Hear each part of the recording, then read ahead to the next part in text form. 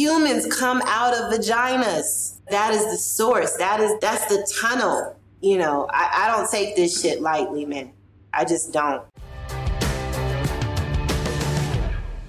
Welcome to What's Underneath, the podcast that will inspire you to accept the skin you're in and step into your most whole, powerful self.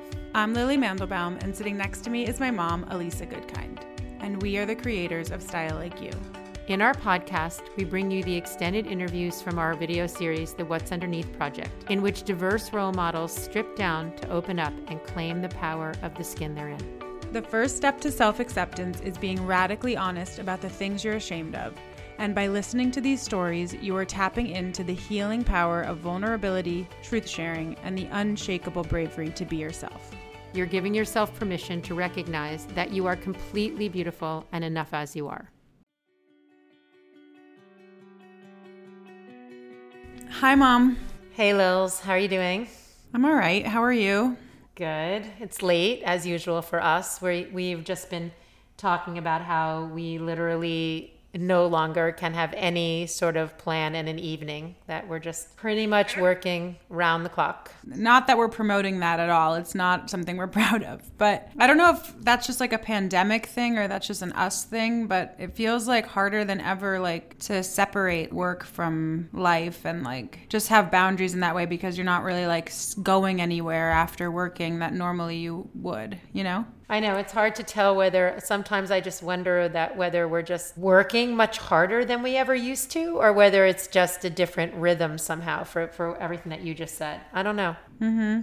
I have a feeling a lot of people probably feel the same way. Like there just isn't the separation. It's going to be interesting to see how that shifts and evolves as we move out of this period. Exactly. I was just about to say that it's going to be, you know, part of the whole adjustment is readjusting to those boundaries in the day that we used to have that we haven't had in a year. It sounds really like strange. It's gonna take a minute. It definitely is. I'm just so used to just getting up in the morning and not leaving my house and working forever and doing the same thing the next day. Yeah, and like my big moment that's like exciting is going like on a walk around the block and like taking a bath. I'm like, oh boy. Exactly. The things that we have found, that we have created to have those different sort of breaks are fascinating. The bathtub has replaced, you know, Korean spa.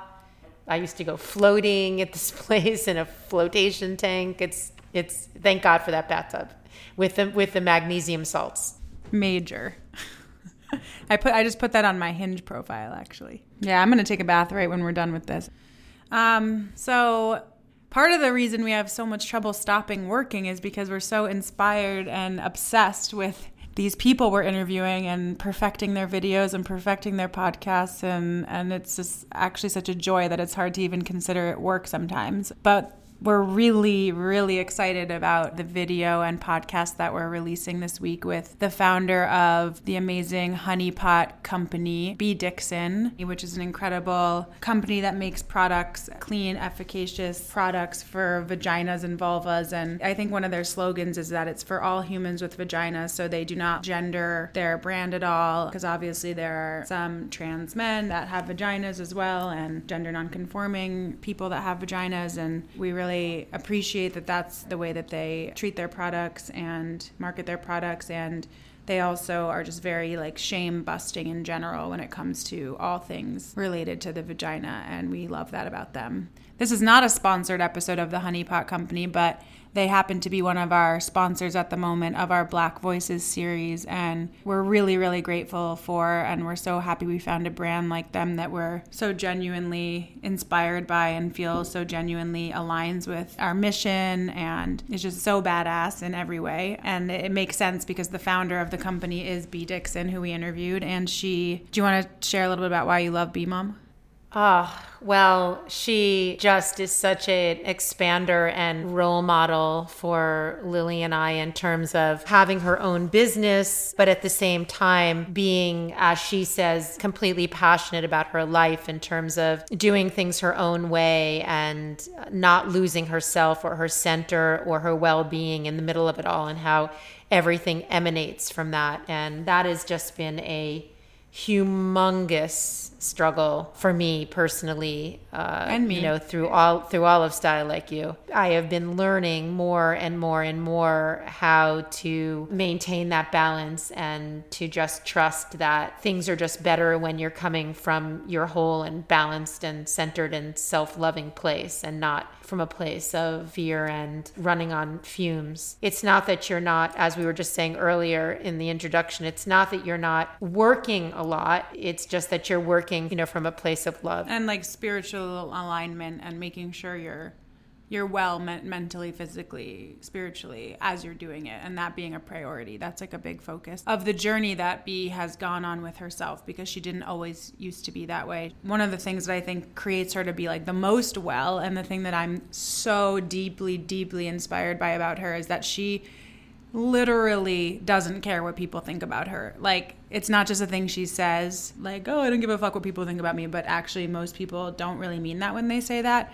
But B, you really feel like she lives that way. Like, she does not bother herself with the opinions of others. She just knows who she is and knows her own integrity and doesn't waver from that based on needing everyone to like her or people pleasing everyone around her, which is a really big struggle of mine and something that I work so hard on. So being in her presence and having the chance to edit this over the last few months has been so expansive for me and helpful. I literally want to like watch it every single morning before I go about my day, because she just, it feels like an infusion of empowerment and a reminder of how magnetic and powerful someone can be when they function in that way.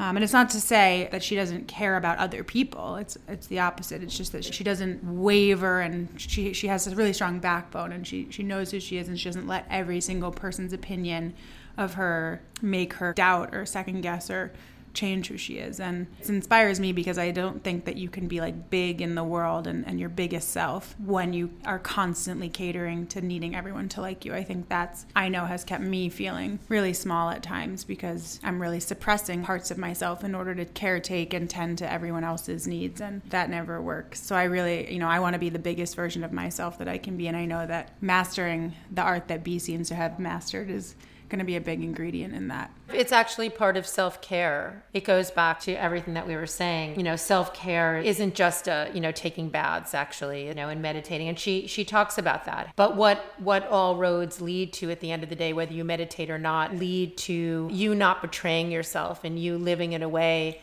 where you're really honoring your life force and your life. She talks about how life is her passion. It's a beautiful power. It's a healthy power. It's a balanced power. It's that's really the ultimate self-care, is to really know this truth. The power of the love that you have inside of yourself, which is, to me, your life force, the creation of you, holding on to yourself and knowing who you are and functioning in the most magnetic way. We can go on and on. We drove from New York to Atlanta for this shoot because we were that excited to meet B. We didn't want to have to quarantine again for 2 weeks in Atlanta, so we took a 2-day road trip from New York to Atlanta, which was quite a unique experience for us, especially during the pandemic, because we hadn't left our little bubble in LA until we went to New York to shoot, and then leaving New York and driving to Atlanta, we saw just how different parts of the country are functioning during this time, and that was eye-opening. We could go on and on about what inspires us about B, but I think you should just listen for yourself. Right, Mom? Absolutely. I think it'll be the medicine that you need. As I call them, each little myth, each podcast, each story, each video is like a myth. This is how we heal each other, is listening to each other's stories and discovering the mythology that we each have within us to heal each other. So I no doubt feel that you'll feel that this is the medicine you need, because it's the medicine that we need. And we are all connected. So we hope, we'd love to hear from you about it. We would love to connect with you. And it means so much for us to be able to share these stories with you. So without further ado, we hope you enjoy this episode, and we'll see you next week. Yes, see you next week with more goodies, and sending lots of love to you all. So can you just start by talking a little bit about how you're feeling right now?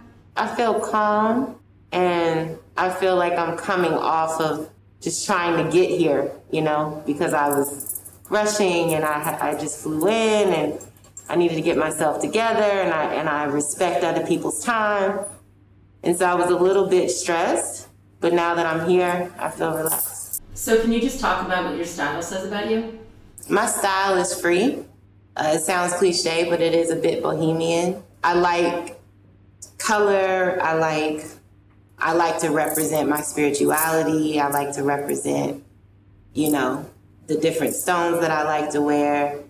I have a lot of tattoos in very noticeable places because that's a part of my style too, I guess. But my style is free and it's calm and it's comfortable just because I just want to be comfortable in my life at all times, Have you always been this way? Like, have you always connected your inner expression to your outer expression? No, I haven't always been as in tune as I am right now, but I worked really hard and I work hard to keep my alignment and to keep my presence and to always be living with the intention of exactly how I want to live, So I think within the past couple of years is when I've really stepped into my skin. Are there certain things that you do for yourself that help you to tune in? I just want to be tuned in. I see everything as a meditation.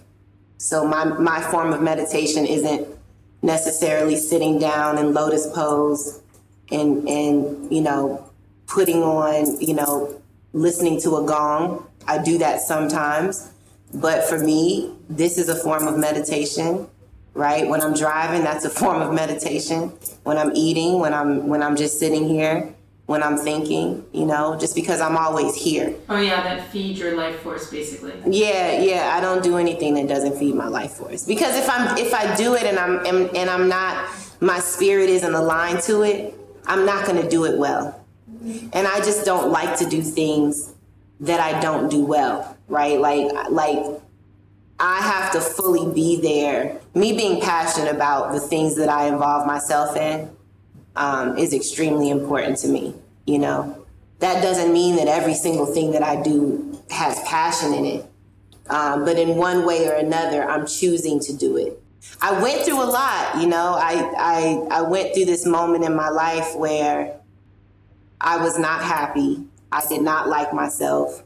The relationship that I was in did not serve me. I was reactive. I was defensive. I projected a lot. I expected a lot. I went to the doctor.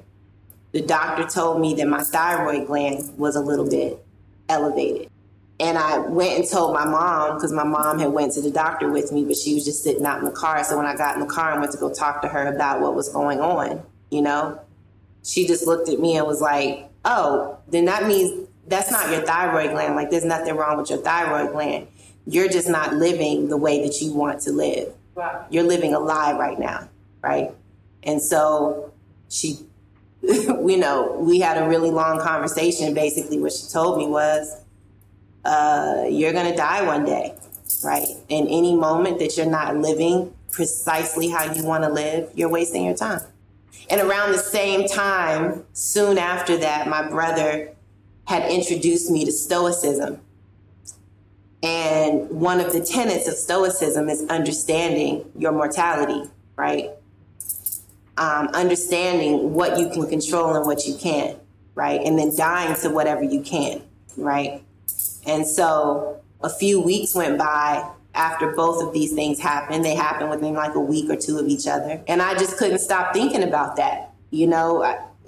When I was living in my life and it just didn't feel right, it didn't look how I wanted it to look. It wasn't that my partner was a terrible partner. I mean, we weren't good together, right? But it was like, why am I doing this? This is crazy, right? And it wasn't about him, it was about me. It just felt silly that I'm doing all these things that I'm doing because I'm serving something that's not myself. And that felt like a waste of time. Because any moment now, like I'm dead already. That shit just blew my mind. It was the realest thing that anybody had ever said to me. And it just clicked. And when it clicked, it's like a light bulb turned on. And I just went on this complete 180. And everything that I wanted to do or didn't want to do, I just started to just change it, you know? And I just got very actionable about my life because this is my life. This is not a game for me, you know? And so, you know, within the last couple of years is when all of this has really set and hit home, because I work all day in curating my life precisely how I want it to be. I don't really have time outside of work, my boyfriend, my family, a small group of friends, right? And myself, which is the most important out of everything that I just said. There just isn't enough time for me to not put my focus and intention on that, you know, because I want to enjoy this skin while I have it. Can you talk a little bit about the assumptions that you think people make about you based on your appearance? I give no attention to the assumptions people make about me, so I have no idea on how to even answer that question, because I don't even think about it. I'm creating my experience on this planet. What somebody else thinks of that is their complete opinion. It has nothing to do with me. You know what I mean? The only thing that has to do with me is this experience that I'm creating. This is coming purely from a place of, I know who I am, I care about myself, I am my best friend, and I love myself. Because you're still over there having your experience, living with your ego, living with your humility, living with your opinions, which are completely yours, right? Even if you thought I was the scum of the earth, that's fine. Are there tools that help you get there? Yeah, I mean, I think one of the books that really blew my mind was The 4 Agreements. What that book really taught me to understand is the agreements that I'm continuously making, consciously and unconsciously, right? The agreement of nothing's personal. One of my investors, we were doing a retreat one year. One of the principles that he said is that what you have to pay attention to when you're doing business, but for me, when he said it, I took it to be for my life, is that everything communicates. I just hear stuff like that, and or learning how to die and all those things. I hear things like that, and those are the things that stick with me. Those are the things that condition me. And so when I think about that, I have an awareness to paying attention to how my reactions communicate, right? Or how other people are communicating with me without saying what it is that they're trying to say. So I think for me, that's one thing. Or even with when I'm having a day where I'm unhappy, I don't want to necessarily figure out why I'm happy or why I'm sad, right? But especially when I'm sad, I want to bring an awareness to the moment. Am I actually okay? Do I have food? Do I have water? Do I have clothes? I have a roof over my head, right? In this moment, can I really change anything that I'm thinking is making me feel this way? So I try to go back to basics when I get in moments where I'm not being present or where I'm being neurotic or I'm being in my head. I did have a period of time where I did meditate almost every day, like actually sat down and did gong meditation. I think that helped me to tune in. Because Osho is one of my teachers, he said something in one of his talks, and it really, again, it stuck with me, is that a practice thing isn't necessarily a thing that you're doing, right? You're either doing it or you're not. And when I heard that, what I took from it was everything that I do can really be what I'm calling this meditation. And then there's having a profound respect for the ego, for the humility, for what's happening when somebody is projecting, or if I'm projecting or expecting or anything like that. I have a really profound respect for what's actually happening under there that isn't being said, and I pay attention to that, you know? And then I try to, if it was me that was doing the projecting or who was vomiting my ego all over somebody, right? I'm the person, I want to go back and I want to acknowledge that because I don't want to feel bad for it. So I don't repress it. So I might come to you and say, hey, you know what? That wasn't your shit. That was mine, right? And I'm sorry.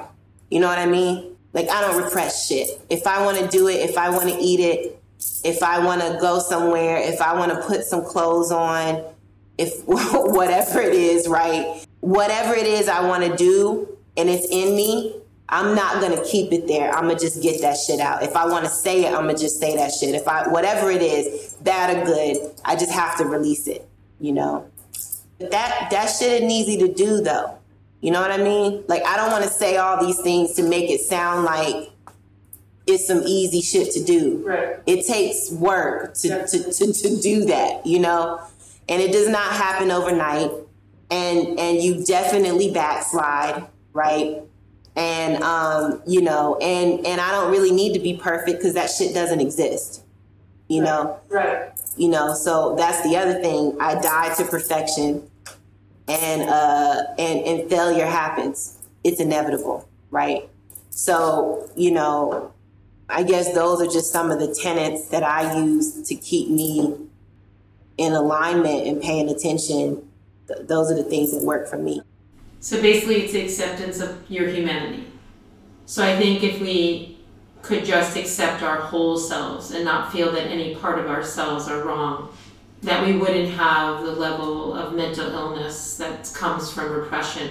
Repression and fear. Those two things lead to so many other illnesses. They lead to the illness of racism. They lead to the illness of sexism, because all that shit's illness. If you feel as a human that you're better than somebody else, or like Angela Davis said, somebody has to be on their knees in order for you to feel happy and strong, that you're fucking sick, man. When you don't recognize that feeling good about yourself is something that is inside of you, that you're born with, and that you just unlearn over time. When you don't have that awareness, then you feel you have to put other people down in order to feel good about yourself. You feel that you're only feeling whole based on something that's measured outside of yourself, rather than understanding that you really have that sense of completion already inside of you. I feel like that should be a mental illness, right? There is something that is not right. There is something that is not triggering, right? Something that is not fucking sparking. If you feel like you gotta belittle somebody or beat somebody or lock somebody up, or race, which is also a construction, right? Yeah. Which all of this shit is, you know? We live in a world, it's beautiful, it's fantastic what humans can do, right? But what we have to understand is that all of this shit is made up. We made all these rules. We made all these spiritualities. We made all of these religions. We made all of these races. We made all of these classes. We made all of these sexual identities. And it's cool, but I just think that if we all could just lift our vibration just a little bit and free ourselves up, you know, a lot of the things that keep us down, you know, we would see that it's really not that bad. And it comes from the most beautiful place, because when you're serving yourself, you're really serving everybody else too. You know, when you're loving yourself, you're actually loving everybody else. You know, when you're caring for yourself, you're caring for humanity, because then you know how to do it. So then it's easy for you to do it, you know. But when you don't know how to do it, that's when shit starts getting weird, you know. That's when you start fucking your kids up and doing all that kind of stuff. And look, that's all a part of the journey too. Nobody's taught anybody how to do any of this, right? Who's to say that my way is the way? This is just the way that works for me. We all should do better just to worry about ourselves. Look, we've got these really beautiful plants in the room. These plants are just being fucking plants. And I think that we could learn something. You think that the palm tree is saying to the oak tree, I'm a oak tree and I'm better? No. We're all a part of this ecosystem. The things that we align and give so much power to, most of that shit isn't even the real shit. It's not even organic to this planet. In order for me to be in alignment, I really, truly have to learn how to just be here and exist. So can you just share a little bit more about what was going on in your life? Like, give us a little bit more context on the period in your life, like pre-awakening, pre-transition into everything that we've just talked about. Like, I guess, like, what was going on before you started your company and what was happening and why were you struggling? I mean, it was all a part of the process, right? Can't really have an appreciation for not being in a place of struggle if you haven't struggled, right? In my mind, it's important to understand both sides of the grass so you can respect the side that you actually want to be on. But I was doing a lot. We, meaning me and my team, my co-founders, we were launching Honey Pot. Me and Simon technically started Honey Pot in 2011, late 2011, early 2012. That's when everything happened with my vagina. Yeah, so can you back up a little bit? Yeah. So beginning of 2011, going into 2012, I was suffering with a reoccurring bacterial vaginosis infection that I could not get rid of. It would, like, every time I would get my period and then I would get the infection straight away, right? I would take the medicine, it would go away, but then the same thing would happen the next month. And I went through that for like a year. That year I was just, I was working at Whole Foods, I was cleaning people's houses. I realized that I didn't want to do that full time because I didn't make money unless I was cleaning somebody's house. So I had just realized around that time frame that I'm going to stop doing this cleaning because this isn't really doing anything for me. I was making decent money, but again, I wasn't making it unless I was out working and busting my ass, So was it your own business? It was my own business. Yeah, I had a business with my childhood friend that I grew up with, Tasha. So I decided I didn't want to do that anymore, and then I went and got a job at Whole Foods. Before that, I was in pharmacy for almost 10 years. I decided I didn't want to do that anymore, which is why I went into cleaning, because I had people that wanted to get their house clean, and I'm a really good cleaner and organizer, so it just made sense. So I did that. How did you get into the pharmacy thing? Like, were you like into science or? No, I started in pharmacy right out of high school. My mom worked at Cigna Healthcare, and she was able to get me a job. They had like a retail pharmacy, and so I just started working at their retail pharmacy. Growing up how I grew up, it was like you go to school, you get a job. If you don't get a job, then you go back to college, right? Meaning how you grew up, college wasn't the next assumed thing after high school? It could have been if I chose for it to be, but my mother wasn't beating me over the head with, you got to go to college, you got to go to college. You know what I mean? But it was like, bitch, if you don't go to college, you're going to have to get a job. But my mother, I had already been working since I was 14 years old, right? Because I wanted to do things. I wanted to do extracurricular things. And my mother, she didn't have the money for that. You know what I mean? So it was like, if that's what you want to do, that's fine, baby. But you're going to have to figure it out because we're surviving right now, right? So my mother really taught me how to look after myself when she did that, because what she did is she started to build the muscle of me not expecting anybody to do anything for me, even when I'm only 14, 15 years old. So I got a job at McDonald's when I was 14 going on 15. But the cool thing is that time in my life is what prepared me for being able, when my grandmother, when we fast forward the story, and I'm having this bacterial vaginosis infection for a year, right? That part of my life prepared me, which is what my grandmother had to know, because basically what happened is I had the bacterial vaginosis for a year. I couldn't get rid of it. So one morning I had a very vivid dream with my grandmother. And in the dream, she told me that she had been walking with me and seeing me struggle with this. My grandmother died when my mother was young, so I've never even met her. But she told me she had been watching me struggle with BV. And she handed me a piece of paper, and on the paper was a list of ingredients. And that's what she told me was going to solve my problem. But the crazy thing is that all of those years in pharmacy, is what made it so that my grandmother could hand me a piece of paper. I could memorize the ingredients, and then I would be able to then put 1 and 2 together to figure out how to create a formula to make this product, right?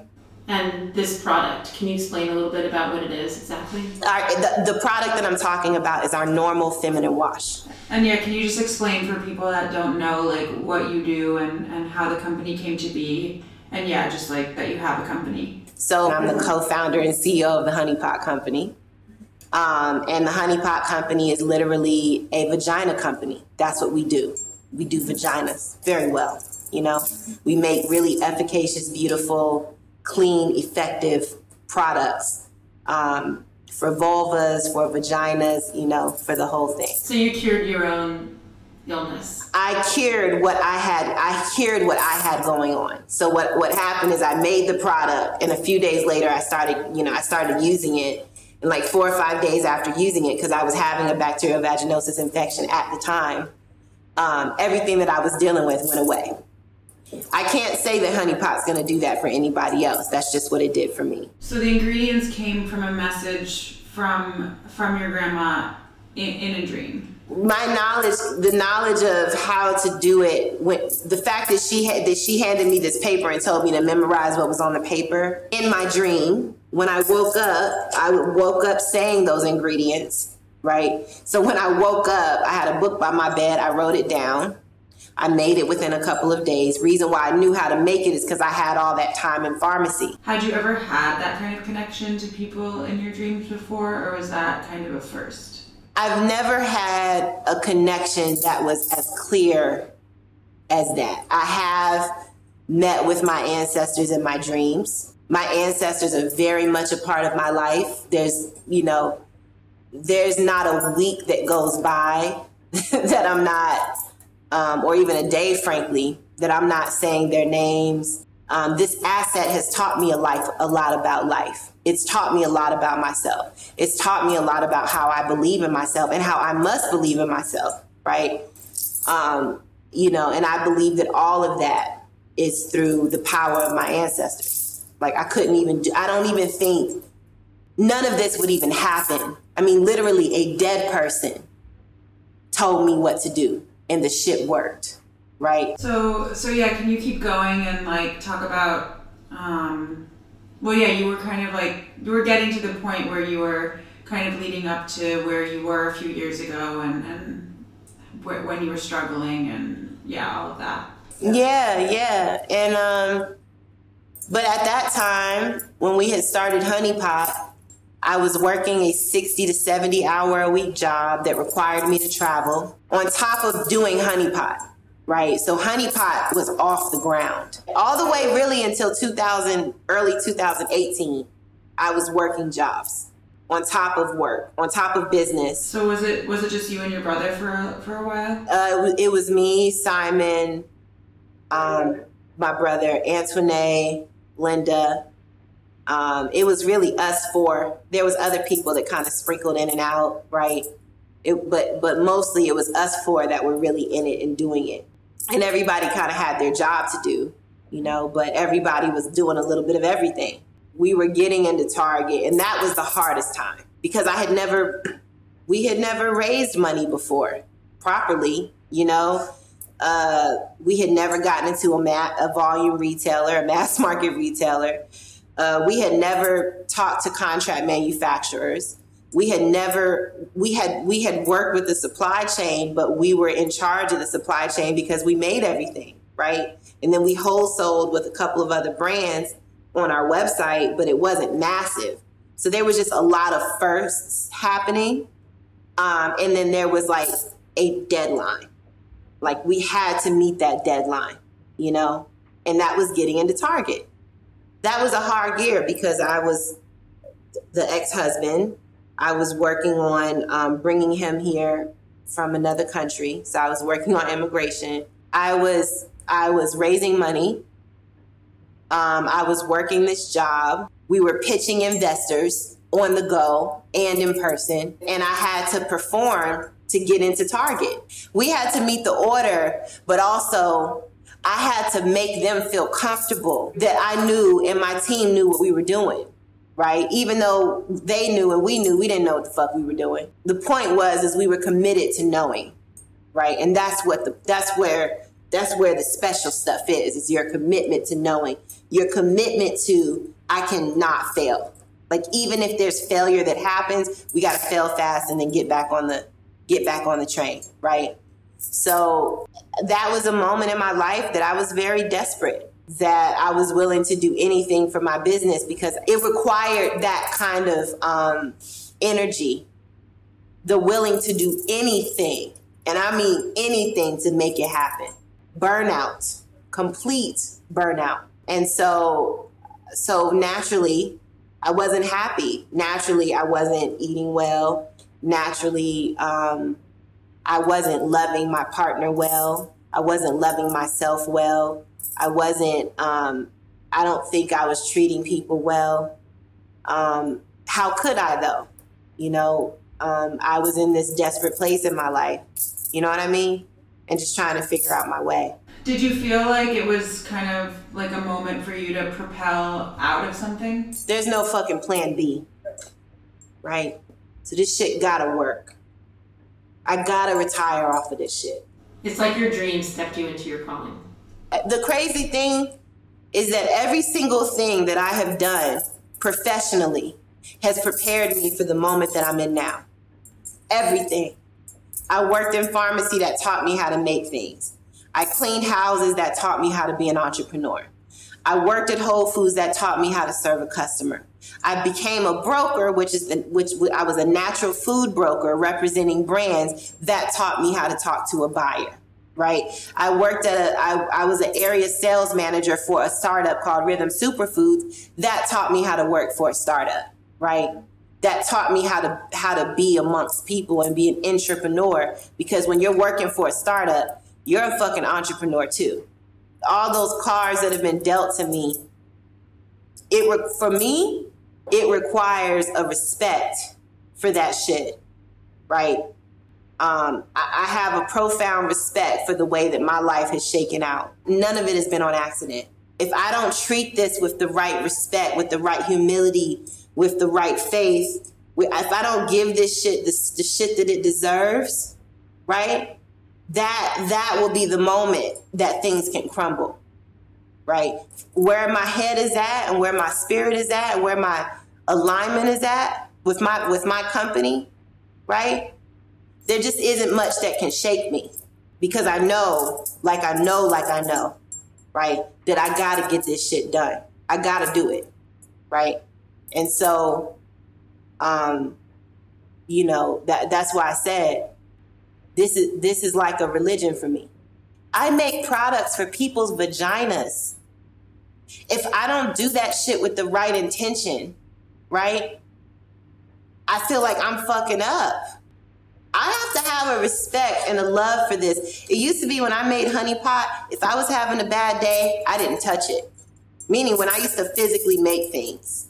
If I was in a bad mood, if I was having a bad day, I did not touch it, right?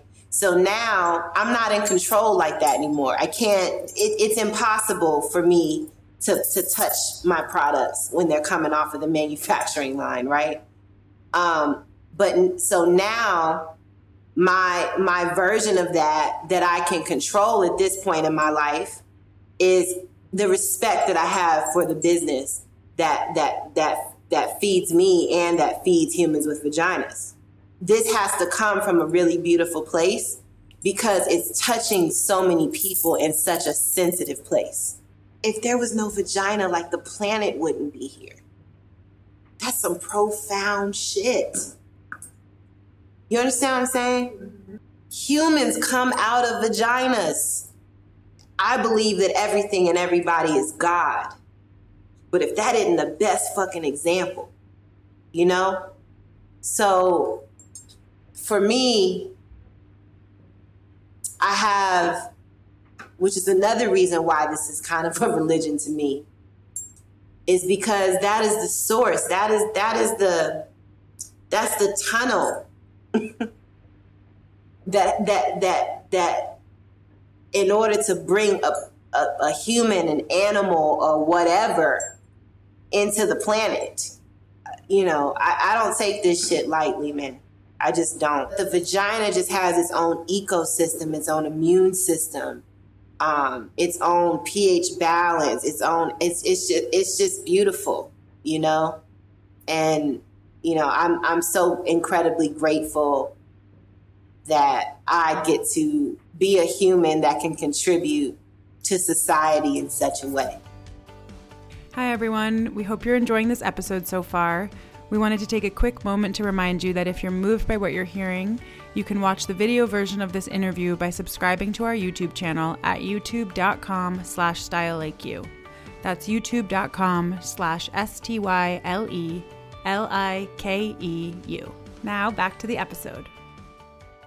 I don't know if there's anything that you want to say about this at this moment, but I've seen you talk in other interviews about raising money as a Black woman, and I'm just curious if there's anything you'd want to say about that. Raising money for anybody is hard. Anybody. I don't care who you are. A man, a white man, it might be a little less harder for them, even just for men in general. So raising money is difficult all within itself.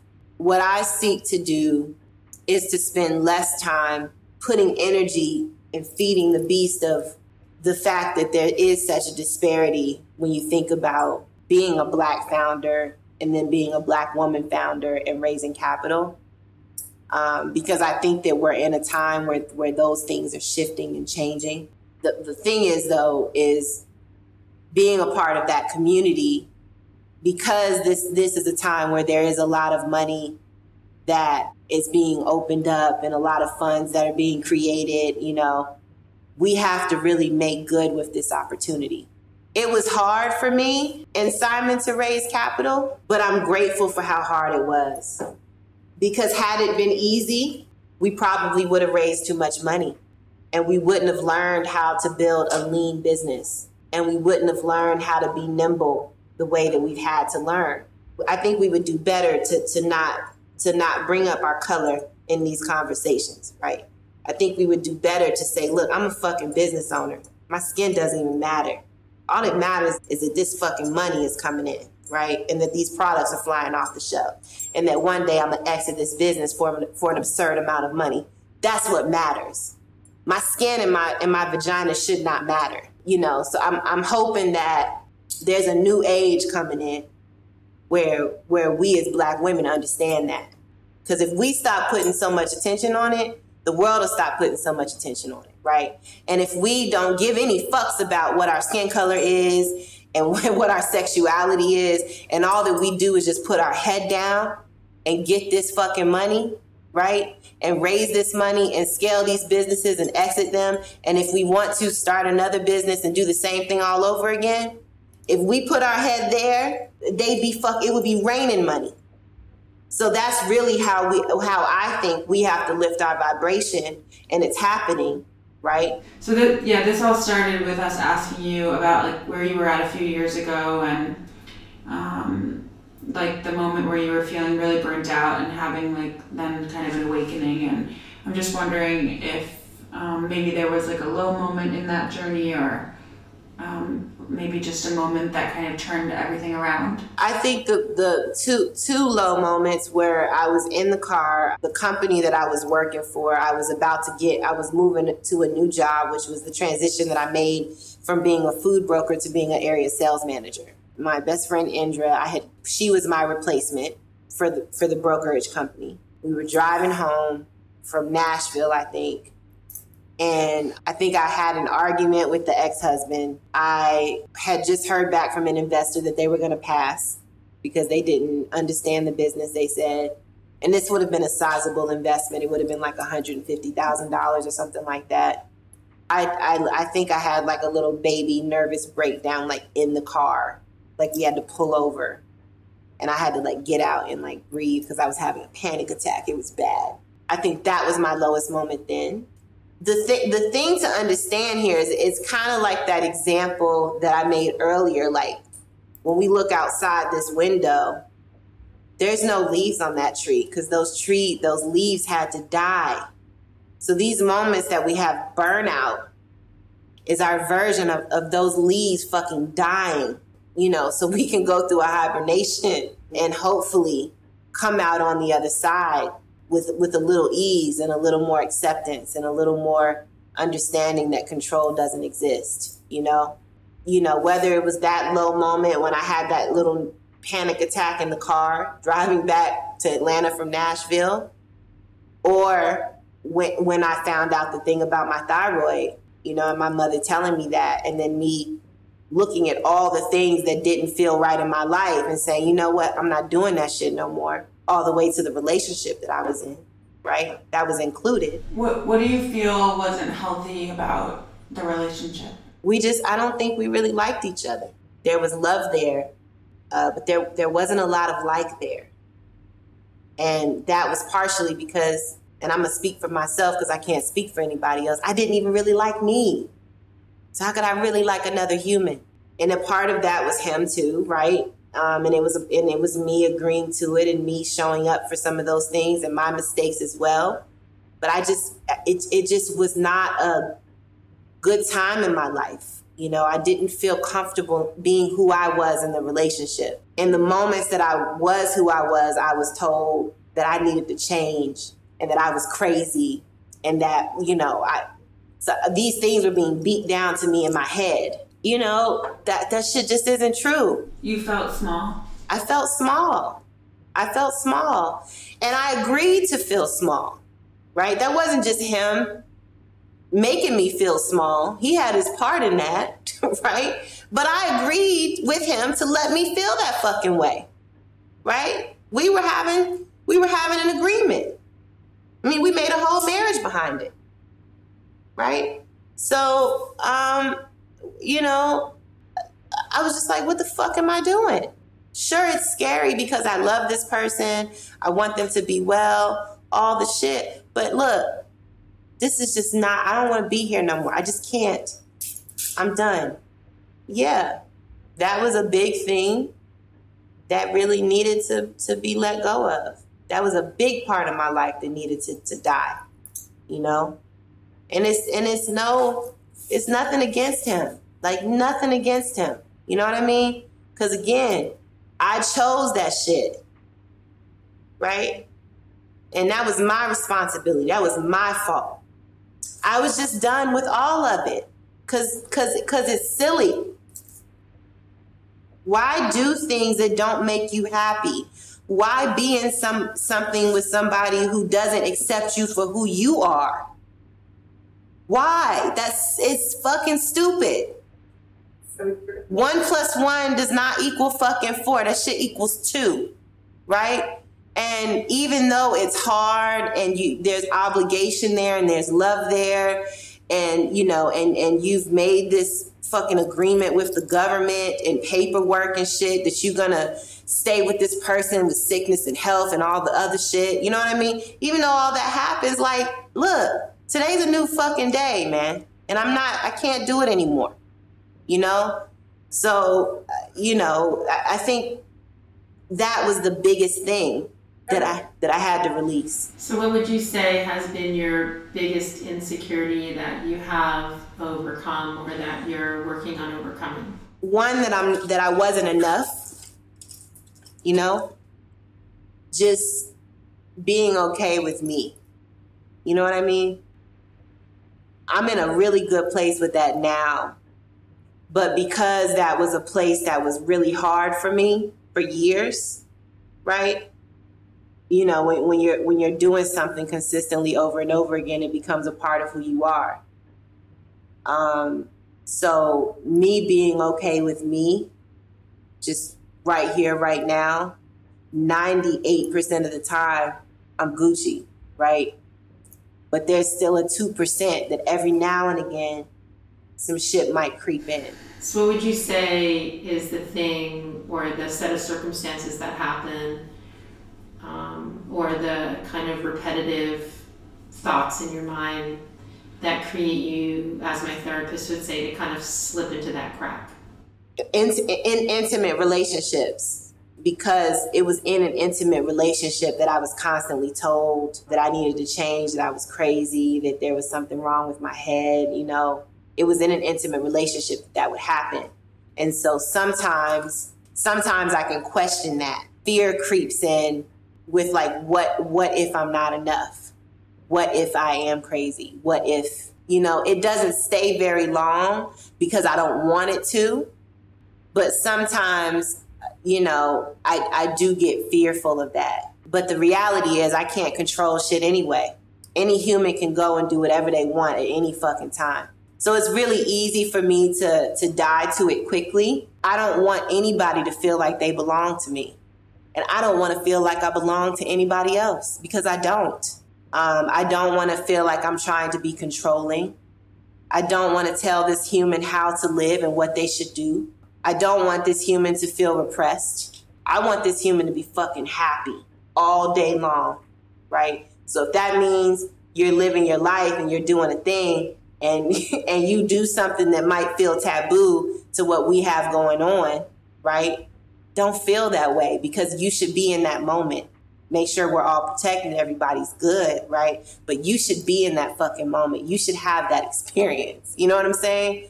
That's how I want to live. And that's how I want to relate, whether it's a lover, whether it's a friend, whether it's my mom, whether it's anybody. Because I don't want anybody trying to put controls and limits on me. But because I was in a very committed, not that I'm not in a committed thing now because I am, right? But I was in a traditional marriage. And so I was very conditioned by that. One of the ways that I seek to really design the dynamic of any relationship that I'm in or any future one is kind of anti of that. But also there's something beautiful to being, to choosing to be monogamous, right? But for me, everything is a choice. Nobody has to feel burdened. Nobody has to feel like they can't. Nobody has to feel like any of that shit because you should enjoy yourself. What was it about yourself that you were thinking was maybe like too much or crazy or that you were kind of like rejecting before this more aligned chapter? Was there a specific quality about yourself? How strong I am, how assertive I am. I believe that every human is woman and man because it takes a woman and a man to create us. Naturally, I can be a little masculine. That definitely comes through for me, and sometimes I would be told like, you're not a man, you need to stop acting like a man. It's like, I'm not a man. I'm not trying to be anything, but that energy can show up naturally. I mean, this is just the human that I am. I can't control that shit. So being comfortable with the masculine side of me and the feminine side, being comfortable with my body because I'm not a little girl, and being comfortable with my curves and how I feel inside my skin, and you know what I mean? Being comfortable with my sexuality because I like girls and I like guys. At this moment, I really love a guy, right? But that doesn't mean that at another moment that I couldn't be loving a guy and a girl, right?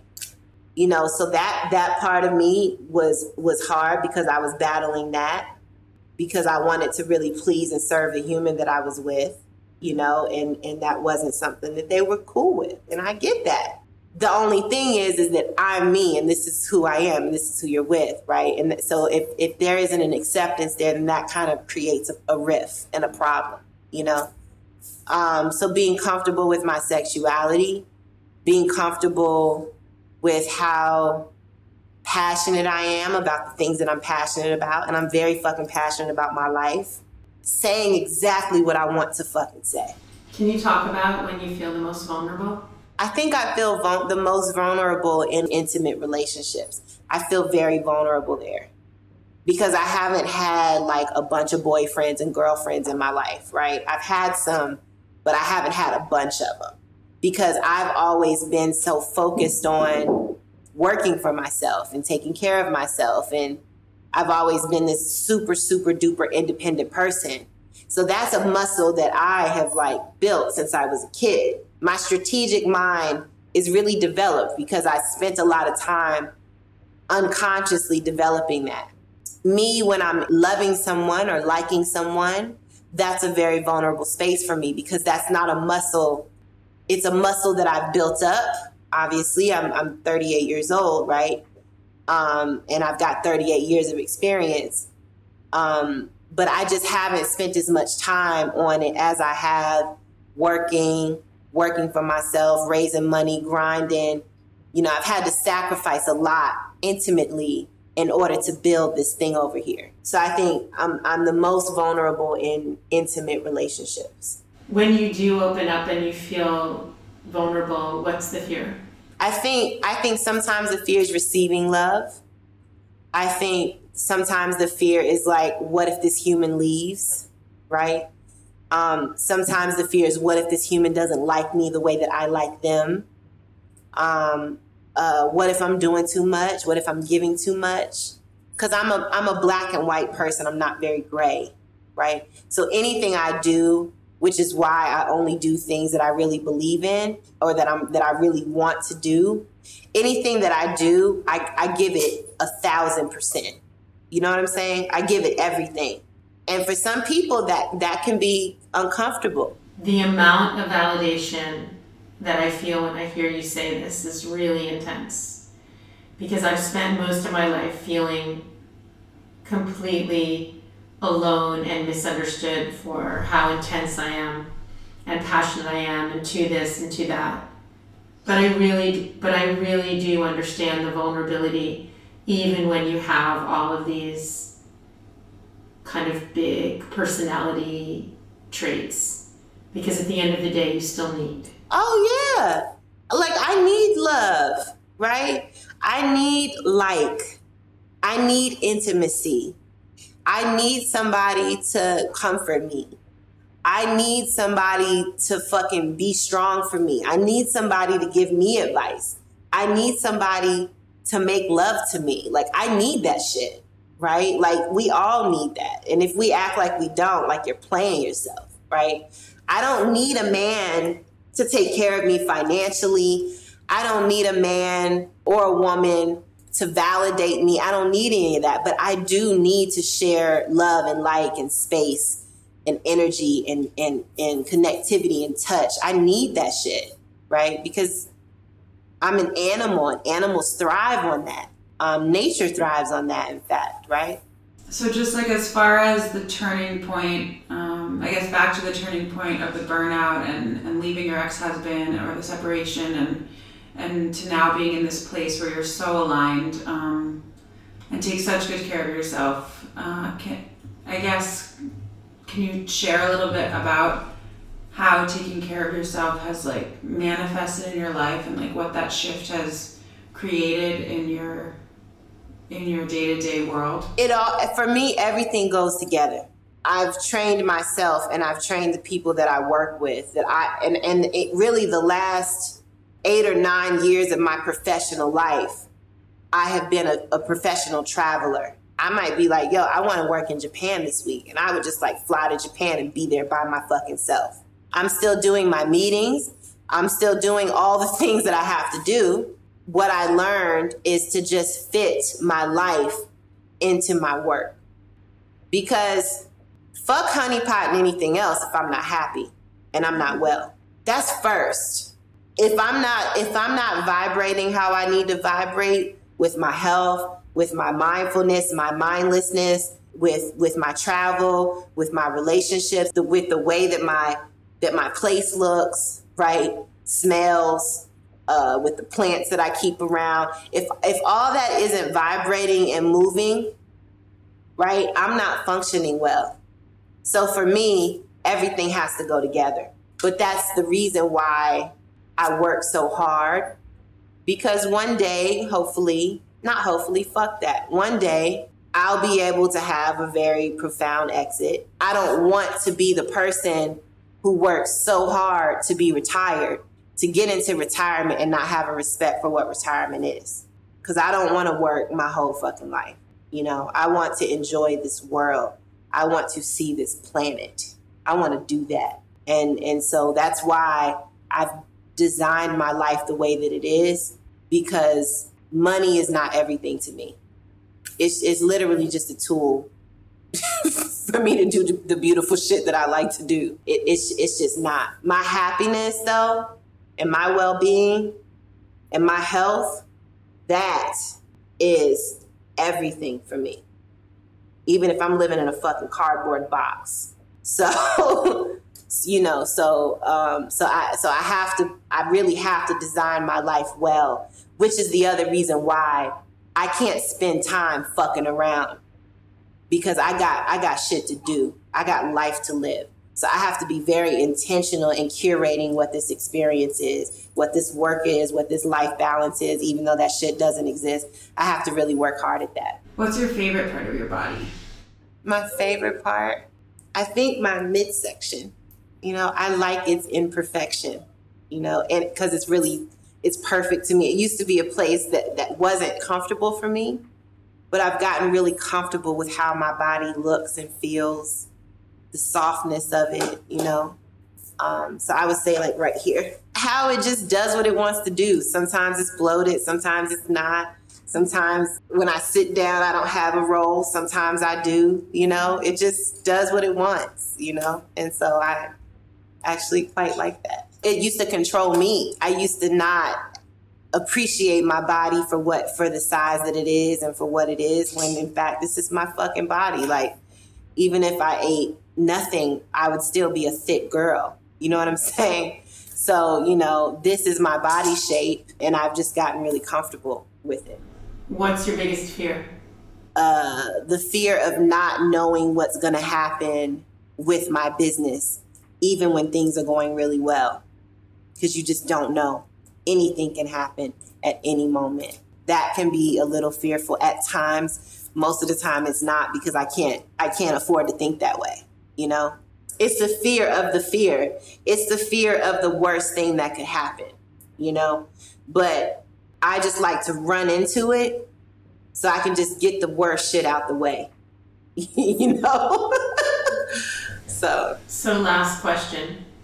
Why in your body, in your skin, in your journey, why is it a good place to be? Because this is the only place I am. It's the only place I am.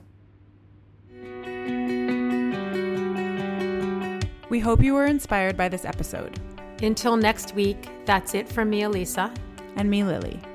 If you were touched by this story, please take a moment to share the episode with any friends or family who could benefit from understanding that they are enough as they are. And if you agree that facades separate us and being radically honest brings us together, please help spread the movement for radical self-acceptance by subscribing to, rating, and reviewing this podcast. Each month, we'll send a free copy of our book, True Style is What's Underneath, The Self-Acceptance Revolution, to one of our podcast reviewers. We can't skip ahead to a happy ending or live inside a photoshopped image or an Instagram filter. There is no finding oneself when glossing over the truth.